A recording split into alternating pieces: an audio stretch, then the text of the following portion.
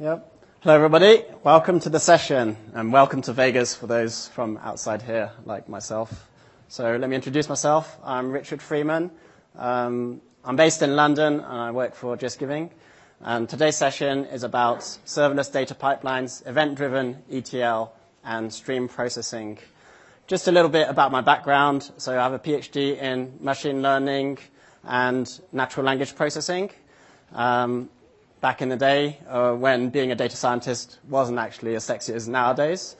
So I got that in Manchester University back in the UK. After that, I got a job in a consultancy, Capgemini, so I've got 6 years experience moving from a developer up to a solutions architect. Then I worked for various organizations before joining JustGiving around 3 years ago. So this is what we're going to be covering today in the session. So we're going to have a recap on some of the AWS managed services. Then we're going to be talking about the different challenges that we faced and the requirements that we needed to meet in terms of big data. So these were the initial requirements about 3 years ago that we were looking to move a lot of the processes and data science forward. Then I'll be giving a brief summary on the existing event-driven data pipelines that exist on the market. And then we'll be covering our data platform. And from that, actually, we'll be abstracting that down into 5 different patterns that you can implement within your organization. I'm going to conclude on some recommendations around serverless technology and the best practices that you can use within your organization. So first, a very brief recap on some of the AWS services. And before I do this, I just want to get a show of hands for how many people have used serverless technology or Lambdas. Great, lots of people. How many people have used Redshift?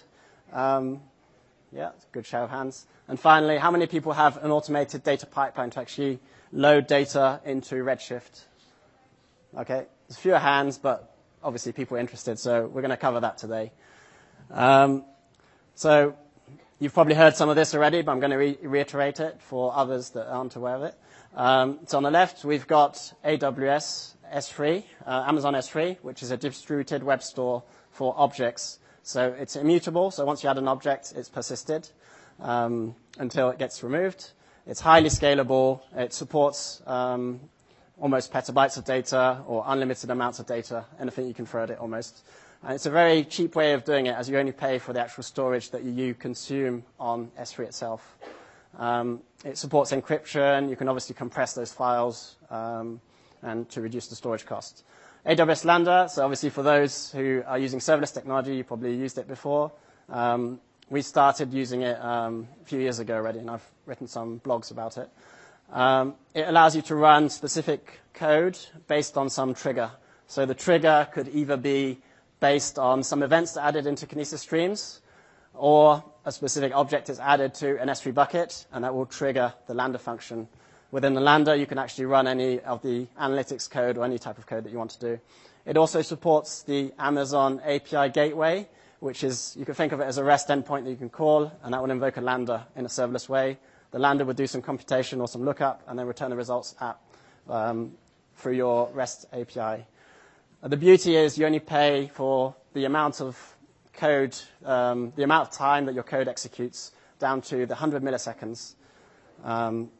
It's highly scalable, highly available. Again, that's all managed for you by AWS. Amazon Redshift is a massively parallel processing data warehouse, which allows you to run SQL and CSQL on top of large amounts of data. It's highly optimized to actually load data from S3 and Dynamo and Elastic MapReduce.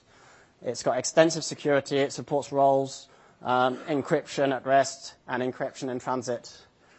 It also has, this is one of the very good benefits, actually, why I like it. It's got JDBC and ODBC connectivity, supports anti-SQL, and also there's a Postgres interface, actually, so you can communicate using any of the tools that exist on the market, including vendor tools for BI, so you're not tied to a specific MPP. So on the right, we've got Amazon Elastic MapReduce, which allows you to do either batch processing at scale or real-time analytics. A lot of people will be talking about Spark, and this is where Amazon supports out of the box the open source platforms, installs all of that on the EMR cluster, and you have Spark up and running in 10 minutes, basically. It supports both long and transient running clusters. So you could imagine you've got a huge ETL job. You need to process a petabyte of data. You can spin up 1,000 machines just for the duration of that job and then shut them all down. The beauty for me is the spot instances. This is where you can actually bid for spare capacity in Amazon at a very low price. So you can spin up 1,000 nodes again at a reduced cost rather than the more expensive on-demand prices. So the other three I want to talk about that are relevant for the talk is Amazon Kinesis. So we started off with Amazon Kinesis Streams, and this is a way of ingesting a lot of data very fast and making it available for other services. So you could think of thousands of or millions of IoT devices pushing in sensor data into Kinesis Streams, and that's what it's built for. In JustGiving, we use it for ingesting web analytics data. If you pipe the data out of Kinesis, you can actually use Amazon Kinesis Analytics and run SQL commands on the stream of data. And that's all integrated already. Amazon Kinesis Firehose is an endpoint, you could think of it, where you actually push a lot of events. Those will get buffered in memory and then written out to S3. And they can also be loaded into Redshift or Amazon Elasticsearch service. Okay, so now we've covered some of the background, just for those who weren't aware of it. So I'm going to be talking about our challenges and requirements at JustGiving. I'm going to first introduce JustGiving. So we are a tech for good company. We work in event-based fundraising, in the charity space, and in crowdfunding for good. So these are for good causes. We are the #1 platform for online social giving in the world. And this is based on the amount of money that we've raised, which is $4.2 billion in donation to date. So yeah, that's a huge amount when you think about $4.2 billion helping for those in needs, helping the animals, helping your local communities. And we've got a massive user base also. So we've got 28.5 million users who actually transacted on the platform in 196 countries. And our platform supports 27,000 good causes, which are charities or crowdfunding for good projects. And what we like to do is apply data science also. So my background's a PhD in machine learning. So obviously I've got an interest in data science, and so do understanding how people donate. And almost our motto, I would say, is to ensure that no good cause goes unfunded. And we found that in order to do this in a data scientific way, we actually need to provide content that is highly relevant to the user and that is very engaging for them, relevant. And we found it was difficult at the start to do that. We have a lot of data. We need to understand almost how that works. So what we found is we created a graph of relationships between the users. So people who create a page to raise money for a specific cause, who are actually running for a marathon, for example, and people who actually sponsor them. And actually creating what we call a give graph, which is a relationship between nodes. So we have about 91 million nodes. So these are the users, the charities, and also a decomposition of the charity, which means, for example, if it's Dogs Trust in the UK, we decompose it into an animal charity, specifically dogs, and in specific locations around the country. So we're actually decomposing the whole essence of what the charity does. So those are nodes. And interrelationship between all those nodes, we have 500 million relationships. And that helps you understand and provide more engaging content, we found. And that actually integrates with Facebook, and it is the largest giving graph in the world. Just taking a step back, so this is what your journey would look like if you go onto JustGiving. So here we have an example of one of our products, which is a fundraising page. So this is Sophie's Royal Parks half marathon. So she's running for a charity that's really close to her heart, which is around the mental health. So she wants to raise money. She set a target, a value that colleagues, friends, and families are going to sponsor her, and that she hopes to reach. So you can see there's a target. There's also updates that she provides at the bottom. She's able to share this on social media, Facebook, Twitter, or by email. And you can see a list of the supporters on the right. And actually, behind all of this, there's a lot of data science that we do. So we actually know based on the estimates, based on your past history with the platform, how much we think you're going to be able to raise. So again, this is maximizing the revenue for that specific charity. We also have different mechanisms to show more engaging content to the specific users. And so you can see different products. So behind the scenes, we're capturing a lot of the analytics data. So these are page views, different impressions, different clicks for share, for example, on Facebook. And that allows us to analyze all of that and to run various tests. So you can think of that as a fundraising product. We have various features that we release, such as the updates. That's a fairly recent feature, for example. So our requirements were at the time that our SQL Server data warehouse wasn't able to cope with long-running queries and the complexity that queries required for data scientists, such as the graph queries that we talked about earlier. In addition, we were receiving more and more data sources, and we needed a way to ingest that data and to run processes on it. So if you think about the clickstream data, that's one source. So we're getting clickstream at user level. We're also getting API data, so from the likes of Facebook, SurveyMonkey, ExactTarget, and other news feeds and data sources. In addition, we're getting log data, so this is the app log or the web server logs coming in, as well as what I talked about earlier, the behavioral data. How do users actually interact with the specific products? What do they like? If we make recommendations, do they actually click on those recommendations? So we're capturing a lot more data sources. Our data warehouse wasn't able to cope, so we were looking for other solutions almost. On the other side, we're also looking for a way to add new data sources very easily and create a platform that allows us to create a pipeline, an ETL pipeline or ELT pipeline for data preparation. And you can see I've put a very simplified view of what we have in our automated pipeline. So we have the data ingestion that we talked about, the data preparation, as well as the machine learning, graph processing, and NLP pipelines. In addition, we are providing streaming analytics. So this allows us to ingest data, analyze it in real time, for example, the page view data, and provide some metrics back to the users. On the right, you can see this is more the outcome. So we have a great platform that works, and the data-driven approach that we wanted to use was to actually measure and make insight available to end users, as well as provide predictions based on all the data that we have. Recommendations are also important. So as I said, we're recommending a target value. We're recommending default values to the user. And those are all based dynamically on our data science models. So I'm just going to go over some of the keynotes, some of the key points that exist in the existing big data ETL platforms. So we talked about some of this already, but I just want to reiterate some of it. So there is the concept of an automated data pipeline where you want to automate the execution of your machine learning algorithms. There's always a way of querying that data and manipulating it efficiently. That's why a data pipeline is required. If you're doing ad hoc analysis as a data scientist, it doesn't matter too much. When you want to automate and productionize the reporting, you need to have this automation in place. There's always some sort of data schema, some models around the actual data, the specific columns or the specific key pairs that is always available. Typically, how data pipelines work, they support either a scheduled job, so it runs at a specific time, for example, at midnight every day, or we have triggered jobs based on some other types of events. So this could be a file is added to S3, for example.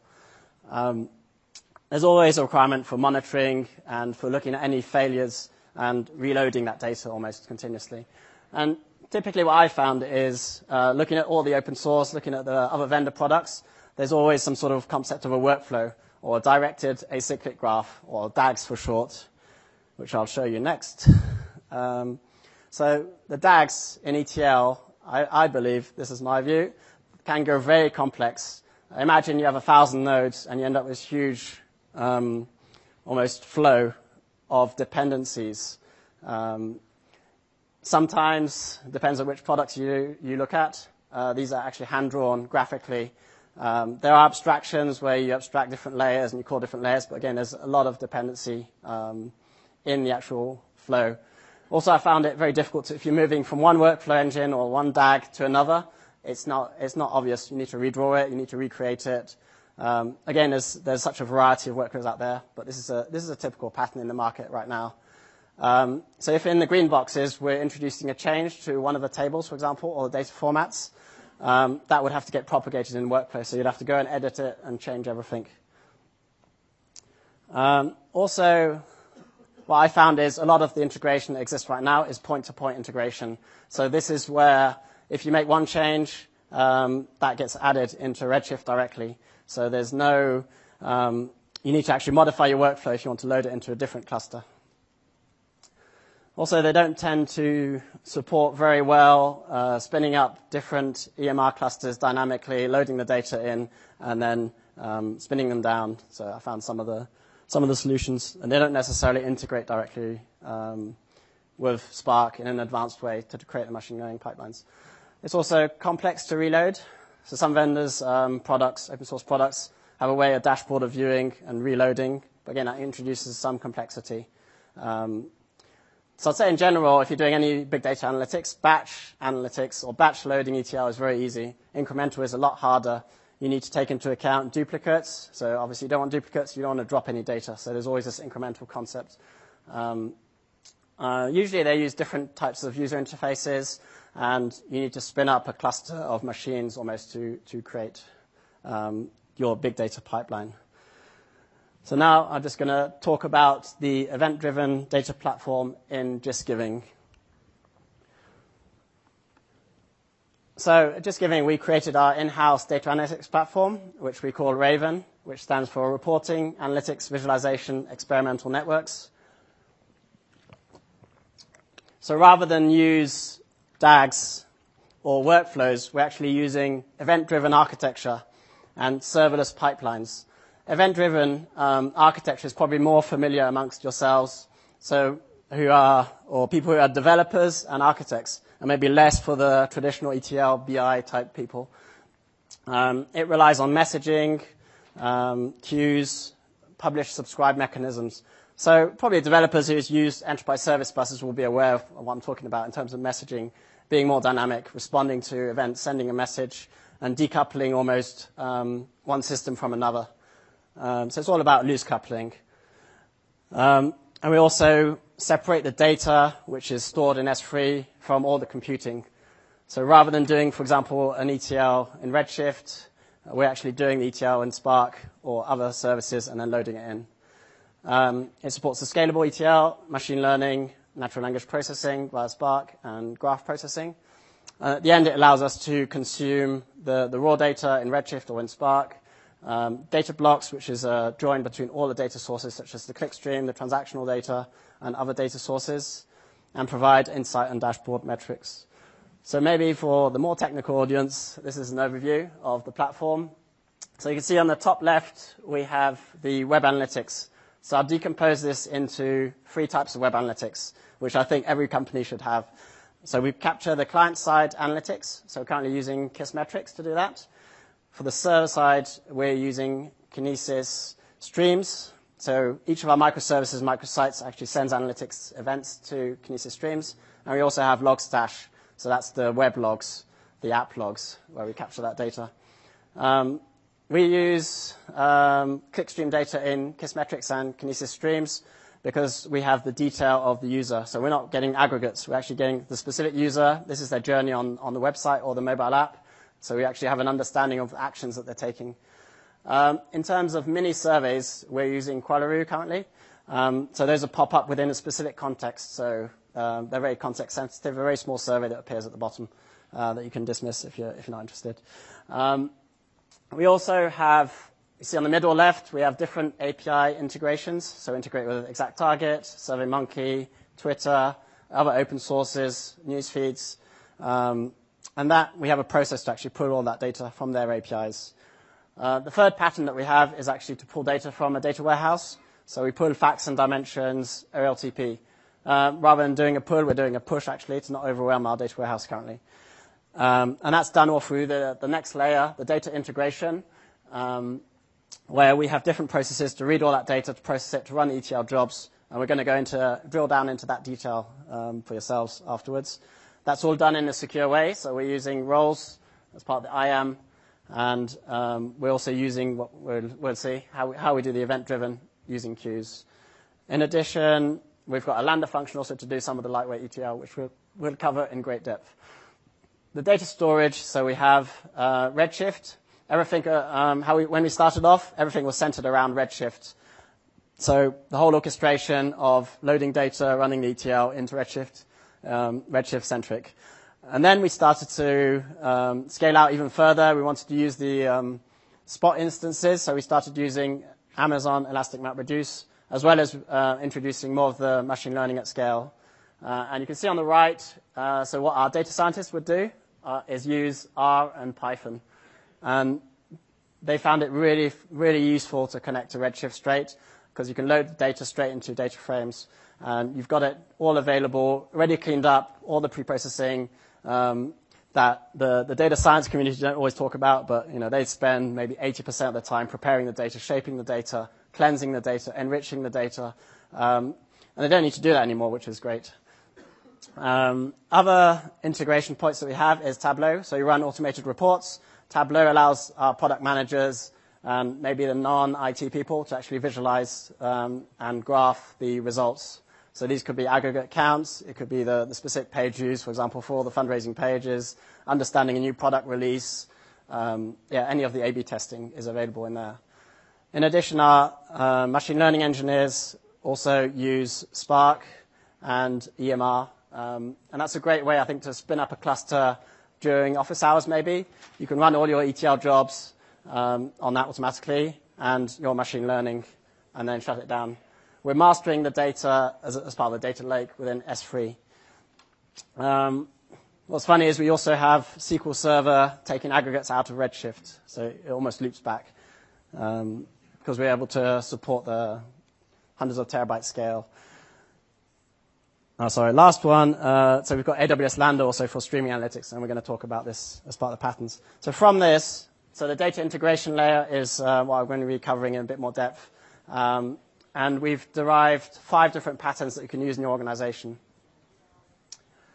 So the first you need to understand how we view event-driven ETL and a way of loading the data on multiple clusters. So actually, I've got a simplified example here. So we've got an external API, and we're fetching data using a microservice. So you can think of this triggered every hour maybe, and you're fetching a subset of the data, an incremental subset.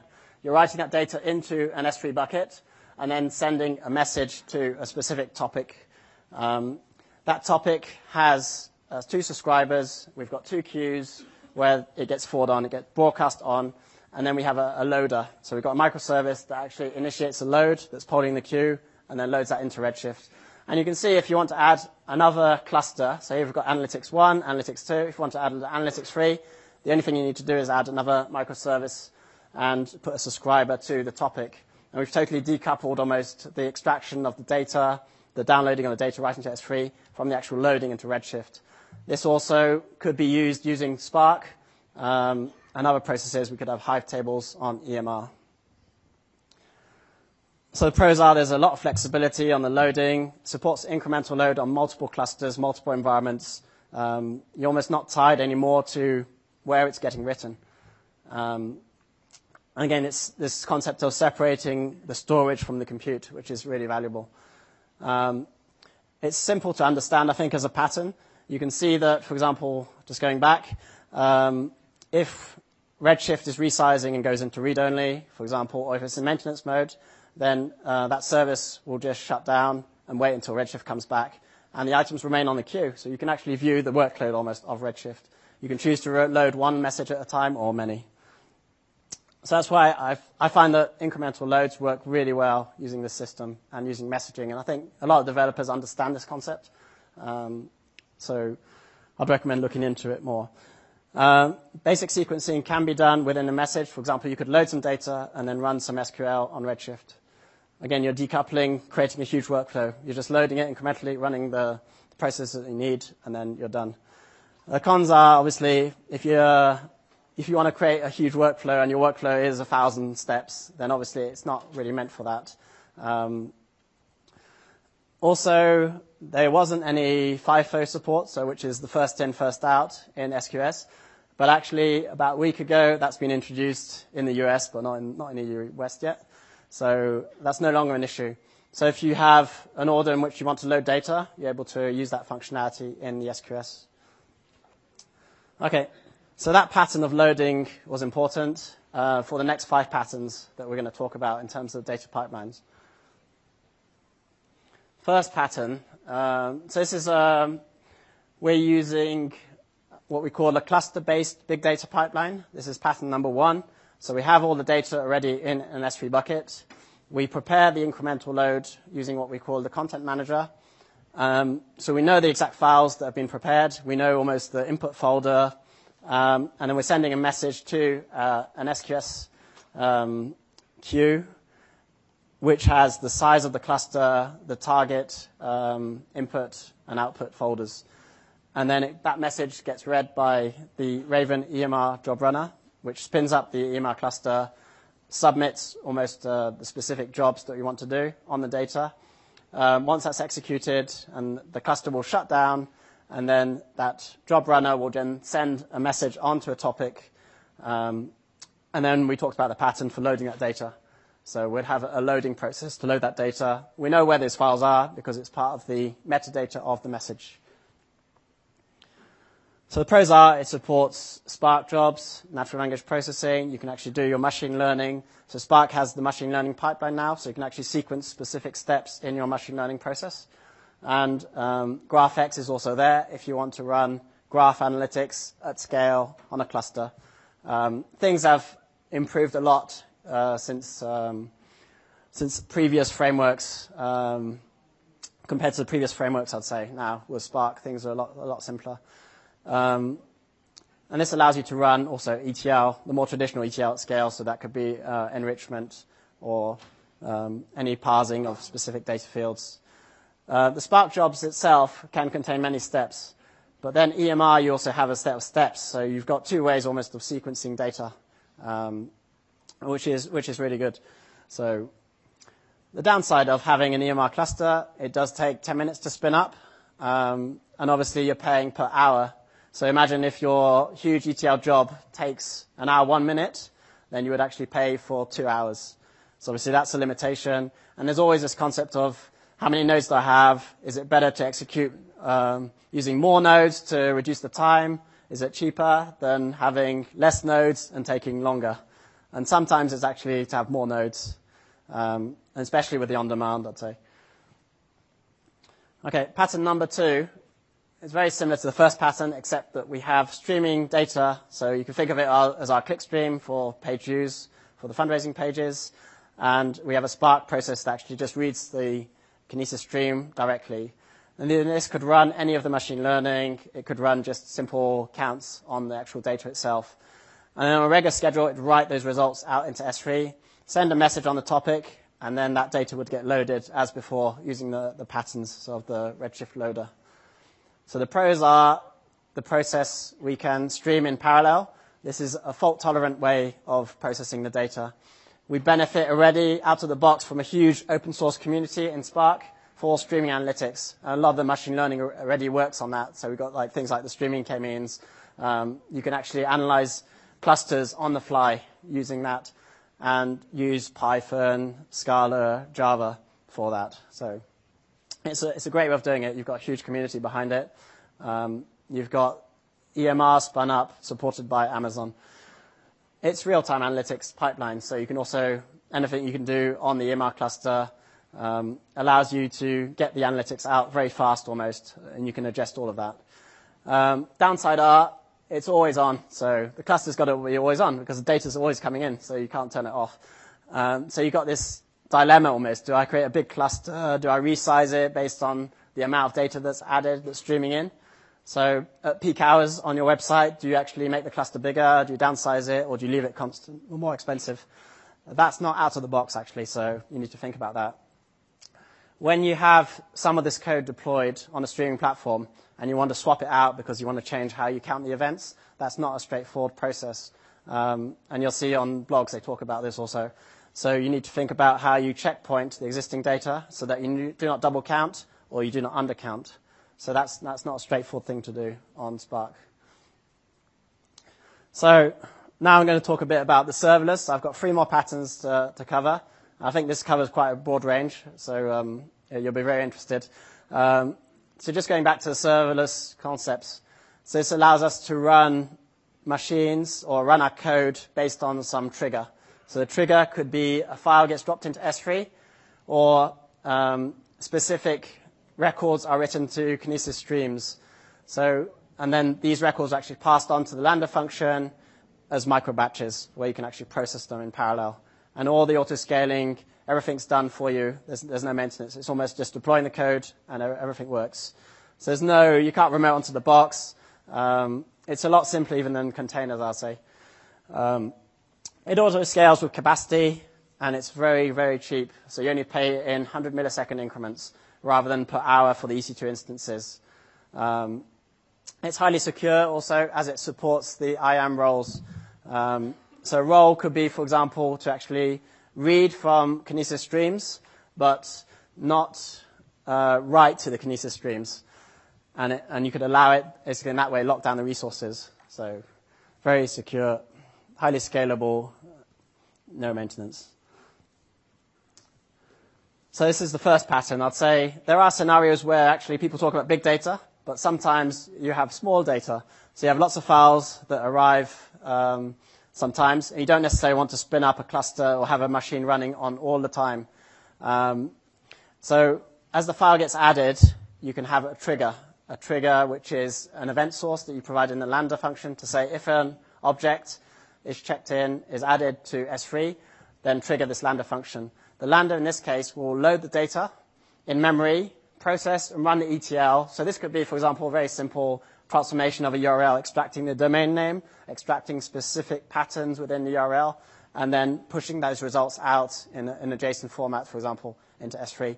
And then following the same pattern as earlier, we just send a message onto a specific topic for further processes to actually load that data in, so into Redshift or into a Spark cluster or Hive table. In addition, what's interesting, you can actually also scan S3 for all those files using a client and then send messages via a topic to the Lambda. So each Lambda will be invoked for each file almost. So again, the pros are it supports both the batch and the incremental process. It's very useful for small files, infrequently added files, ones where you don't want to spin up a huge cluster or have a machine running. It also has the ability to preserve the file name. So those of you who use Spark or the older MapReduce jobs, you know that you end up with part 0, part 1, part 2, part 3, even if you just had one file on the input. This one will preserve the same file on the input and output if you want it to. It's a very good pattern, I think, for projecting specific columns, enriching specific rows, and doing parsing on the fly. And again, you can do this in Node, in Java 8, and in Python. There are some limitations, obviously, to be aware of. So there's 500 megabytes disk on a Lambda and up to 1.5 gigabytes of RAM. And the whole process needs to complete within 5 minutes. Complex joins are a lot harder to do because you're actually invoked with one specific file. It is possible, but I would recommend using other approaches, which I'll talk about afterwards. You may not want one file, an input and output. So, for example, if you have one file added every minute, you may not want to have one file and the output. You may want to aggregate them up almost to make it more easy to actually query. And that's where we use the next pattern number 4, which I call the serverless Streamify file pattern, which allows you to merge many small files that are frequently added into a stream. And then you can query the stream either using some analytics processes or persist it into S3. So that's what I'm showing here. So files are added into S3. That will basically trigger a Lambda. The Lambda will read the file in memory, go through each of the rows, and send them off as records into the Kinesis streams. Or if you want to persist them in memory for fast querying, then you can use DynamoDB, which is a NoSQL store. In addition, you can actually persist millions of files into smaller files using the Firehose. So the Lambda function will read all those files, streamify it, and then send those events into Kinesis Firehose. The Firehose will actually capture up to 128 megabytes and up to 15 minutes of data. And that will be written into S3. And then we have a process. As soon as that file gets written, we can trigger another Lambda function to send an SNS topic for further loading further down the line. So the pros are, this is a way you can support batch and incremental in terms of loading. So if I just go back, so you see at the top, we've got the Amazon SNS topic that triggers the Lambda function. So what you can do is, if you've got lots of files that you want to streamify, you can just scan all of S3 and send one message per object in S3. Send that as part of the topic, and the Lambda functions will execute in parallel, read all the files in parallel, run all of that, and send it into Amazon Kinesis streams. So that's the batch process. The incremental one is when the file just gets added, and that triggers a job. So it's very useful for small and frequently added files. It's a very nice pattern. You've got a serverless way to also use a Lambda to do a transformation, transform lots of files into almost a smaller subset, and use the Firehose to actually persist that for further analysis or loading. Cons are, again, there's similar limitations for the Lambda. Again, I would re-architect it if it takes longer or if it's larger files. The Firehose also has some limits. So I talked about the 15-minute window and 128 megabytes in buffer. So if one of those gets hit, the file gets written. But at least you're aggregating, up to that level. And I'd say for the MapReduce Spark, 128 is a good number to have. Typically, it doesn't like small files. So actually, it's a good way to reduce the size of your files. Complex joins are also possible. They introduce a lot more complexity in the architecture, so I wouldn't recommend it for this specific approach. So next pattern is pattern number 5, which is the serverless streaming analytics and persisting the stream. So if you think about what we talked about earlier, so we had the streaming analytics coming in. So we had our clickstream coming into Kinesis streams or into Dynamo if you want. And then micro batches would actually get sent to the Lambda function. So it would receive all the clickstream data. So that could be the page views, the impressions, the clicks for share on Facebook, or specific scrolling events on the website. So all of that gets received as a micro batch in a Lambda. The Lambda itself, in this case, in this scenario, does a running count. So it actually counts the number of page views and impressions for a specific page and sends those into, at the top, we've got the ways of visualizing data. So we'd send that data into CloudWatch metrics. CloudWatch metrics is probably the first protocol, so where you want to have a serverless way of charting data over time. So it's very simple to send metrics. I've written a blog post about this, so you'll be able to find it. I've got details afterwards. And then you can chart over time. You'll see the page views and the specific events for that.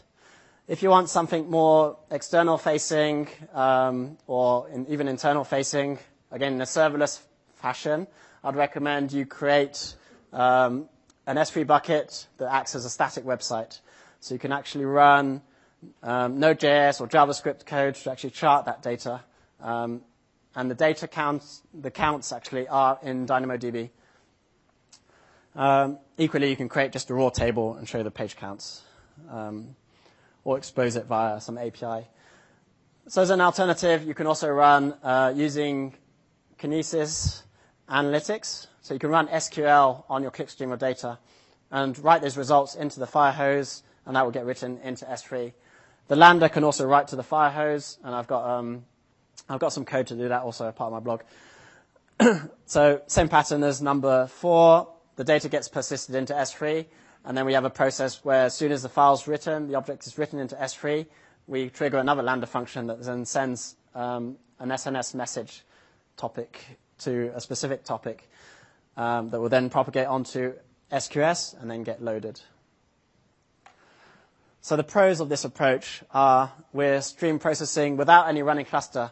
So there's no machines running, actually. Everything is managed by Amazon. You've got freedom also of how you do everything. You can mix and match different parts of this architecture. Using the Lambda and Kinesis Analytics, you also benefit from auto-scaling. So again, as more data arrives in your clickstream, there's no need to actually, think about how you scale out for that at peak times in traffic.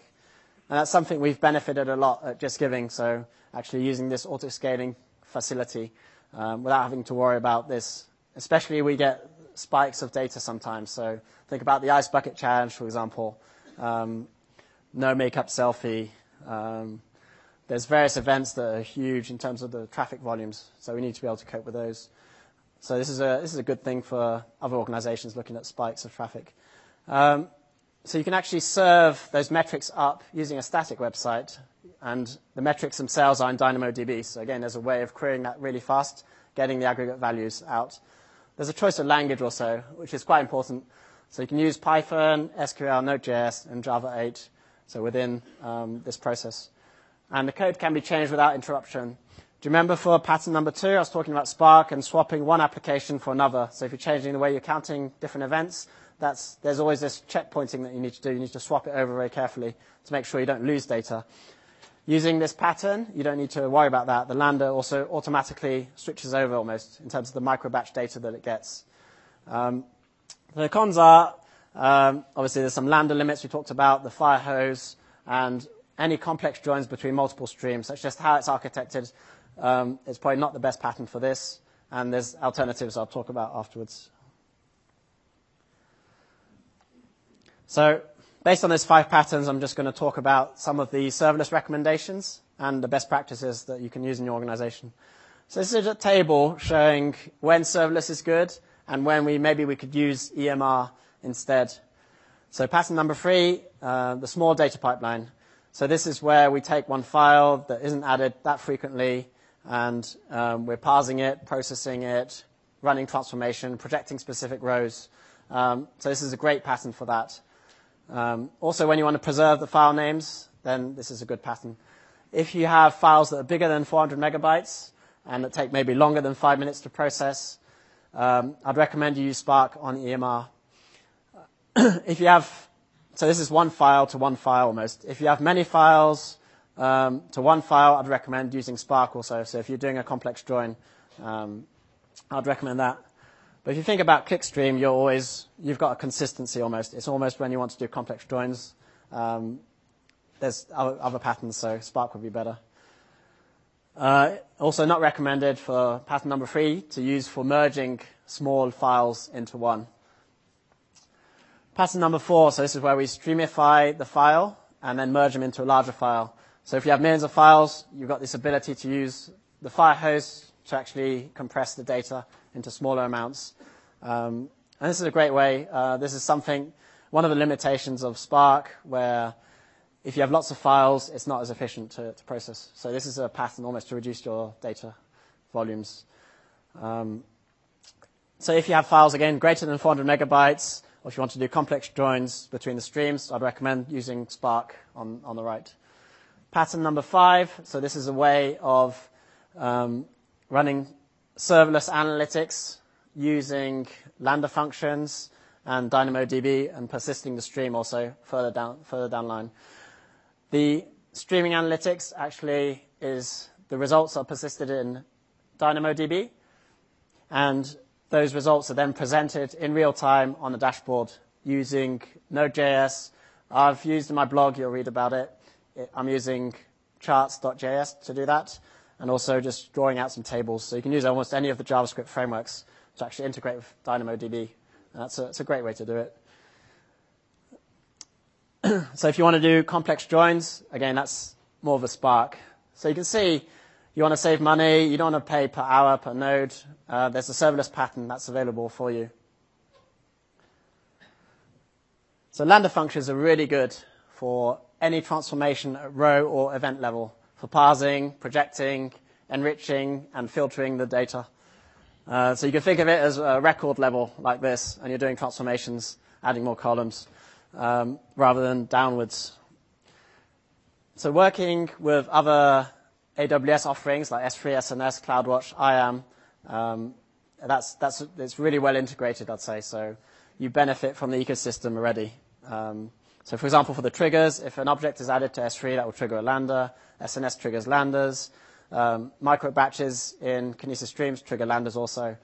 As I talked about, the IAM roles also. So these are specific policies that can be assigned to the role. For example, where the Lambda function can only read from Kinesis, it's not allowed to write, or it can only write to DynamoDB for the counters, for example. And it supports VPC, actually, so you can totally isolate the Lambda function within the service. They're really good also in terms of packaging, so you can package up all your dependencies and then using command line deploy those in terms of versions. So you can actually version control a lot of that.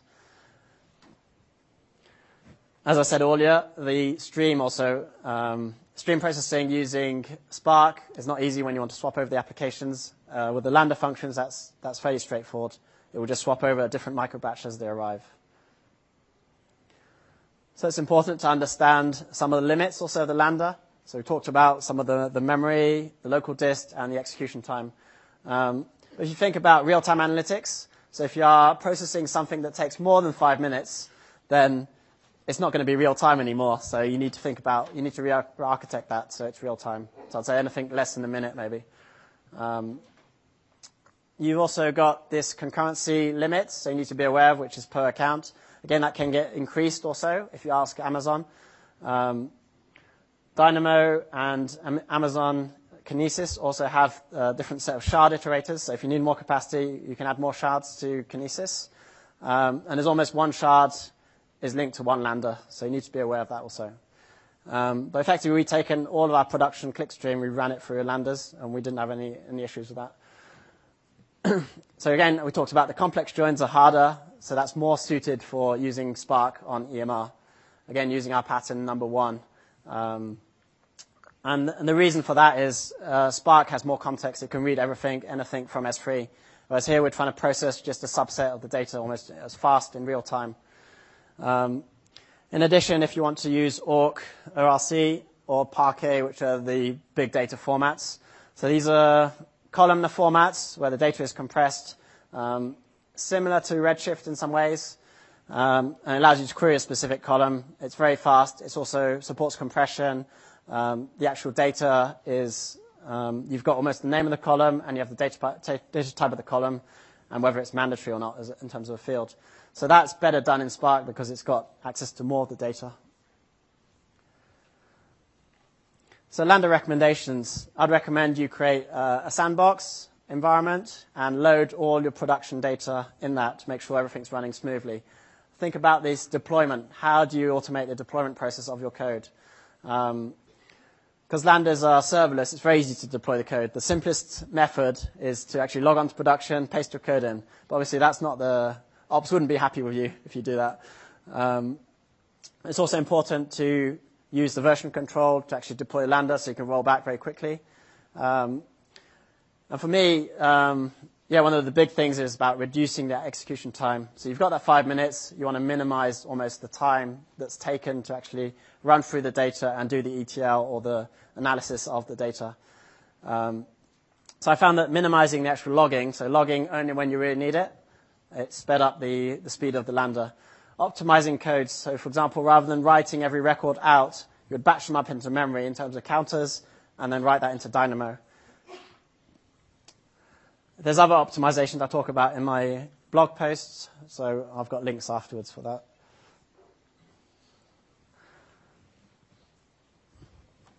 So event-driven pipelines. So again, think about how maybe you can move away from workflow for some scenarios or move away from the directed acyclic graphs into more incremental loads. So if you think about clickstream data, it's not something you run overnight. It's arriving all the time, continuously. So you might as well use that data immediately and make it available. Think about using some of the managed services also. They're there. They're highly scalable, highly available, and that's all built in for you with the security and all the Lambda functions for that. The state is not maintained within the Lambda. You can maintain it outside the Lambda, so in DynamoDB, in S3, or in RDS.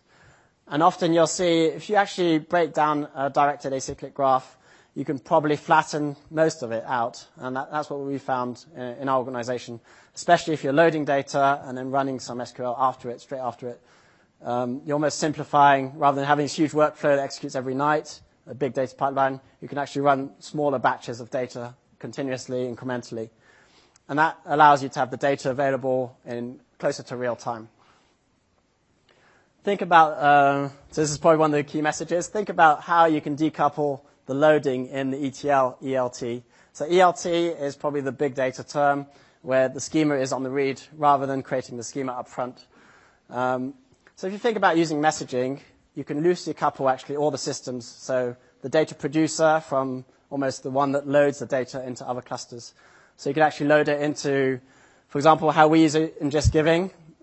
In production, we have 4 different clusters, and each cluster of Redshift has a different purpose. One of them is to serve analytics. The other one is to run really complex queries, the data scientists that really push the cluster to the limits. The other one is purely for graph analytics, so running some of the graph analytics in Redshift. So obviously that one's always computing. And then we have more general Redshift cluster used by the developers and ops when we want to investigate. So you can almost have, you're taking it a level further. You're not just having this massive single cluster. You've got many clusters. And the DR is built in another way around, I'd say, because the data is replicated and loaded on all the clusters, and it's all the same scripts are executing all of them. So the ETL is the same. We benefit from the ability to add new clusters on demand. And equally, if a cluster goes down, I can spin up a cluster, reload all the data purely using messaging, so without running any types of workflows or anything.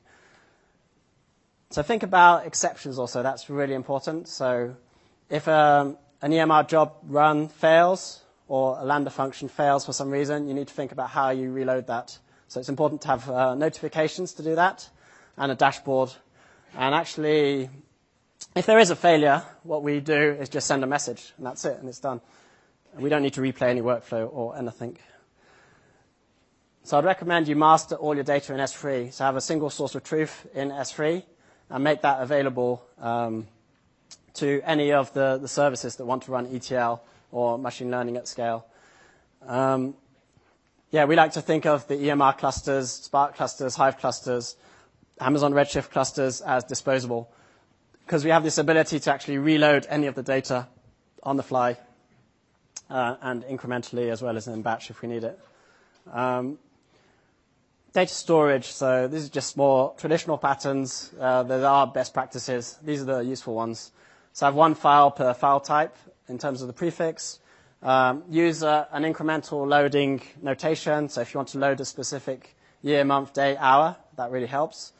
If you've got data such as comma separated or tab separated from an external vendor, and that's the only format that they support, or some CSV file for some analyst, for example, it's best to have another file that actually describes the file almost in terms of metadata or some metadata layer to do that. If it's Oracle Parquet, that's actually built into it, so you don't need to worry about that. It's more for those other formats. And stick with one consistent date-time format for all your data, so you know that no matter what you do, everything's in UTC and consistent. Compress and encrypt your data also. So here's some of my blog posts. So I've got one on the compute blog, another one on the big data Amazon blog. I've got a Medium article. We've actually also open sourced some of the code, so it's on github.com/justgiving. So just wrapping up. So today we talked about some of the challenges of the existing data pipelines, and we proposed an alternative way of doing ETL using event-driven and serverless pipelines. We covered the 5 different patterns that you can implement in your organization. So the first 2 required a cluster. The other 3 actually purely serverless. The recommendations I would say is use serverless where possible and manage services. Think about how also you decouple the loading in the ETL or ELT. So I'd like to thank everybody today. So I hope you find everything useful and you can reuse it in your organization, as well as maybe, if you can, think about the tech for good sector and how you can use those skills in that area. And here are my contact details if you want to connect with me on LinkedIn or drop me an email. Thank you very much for your attention.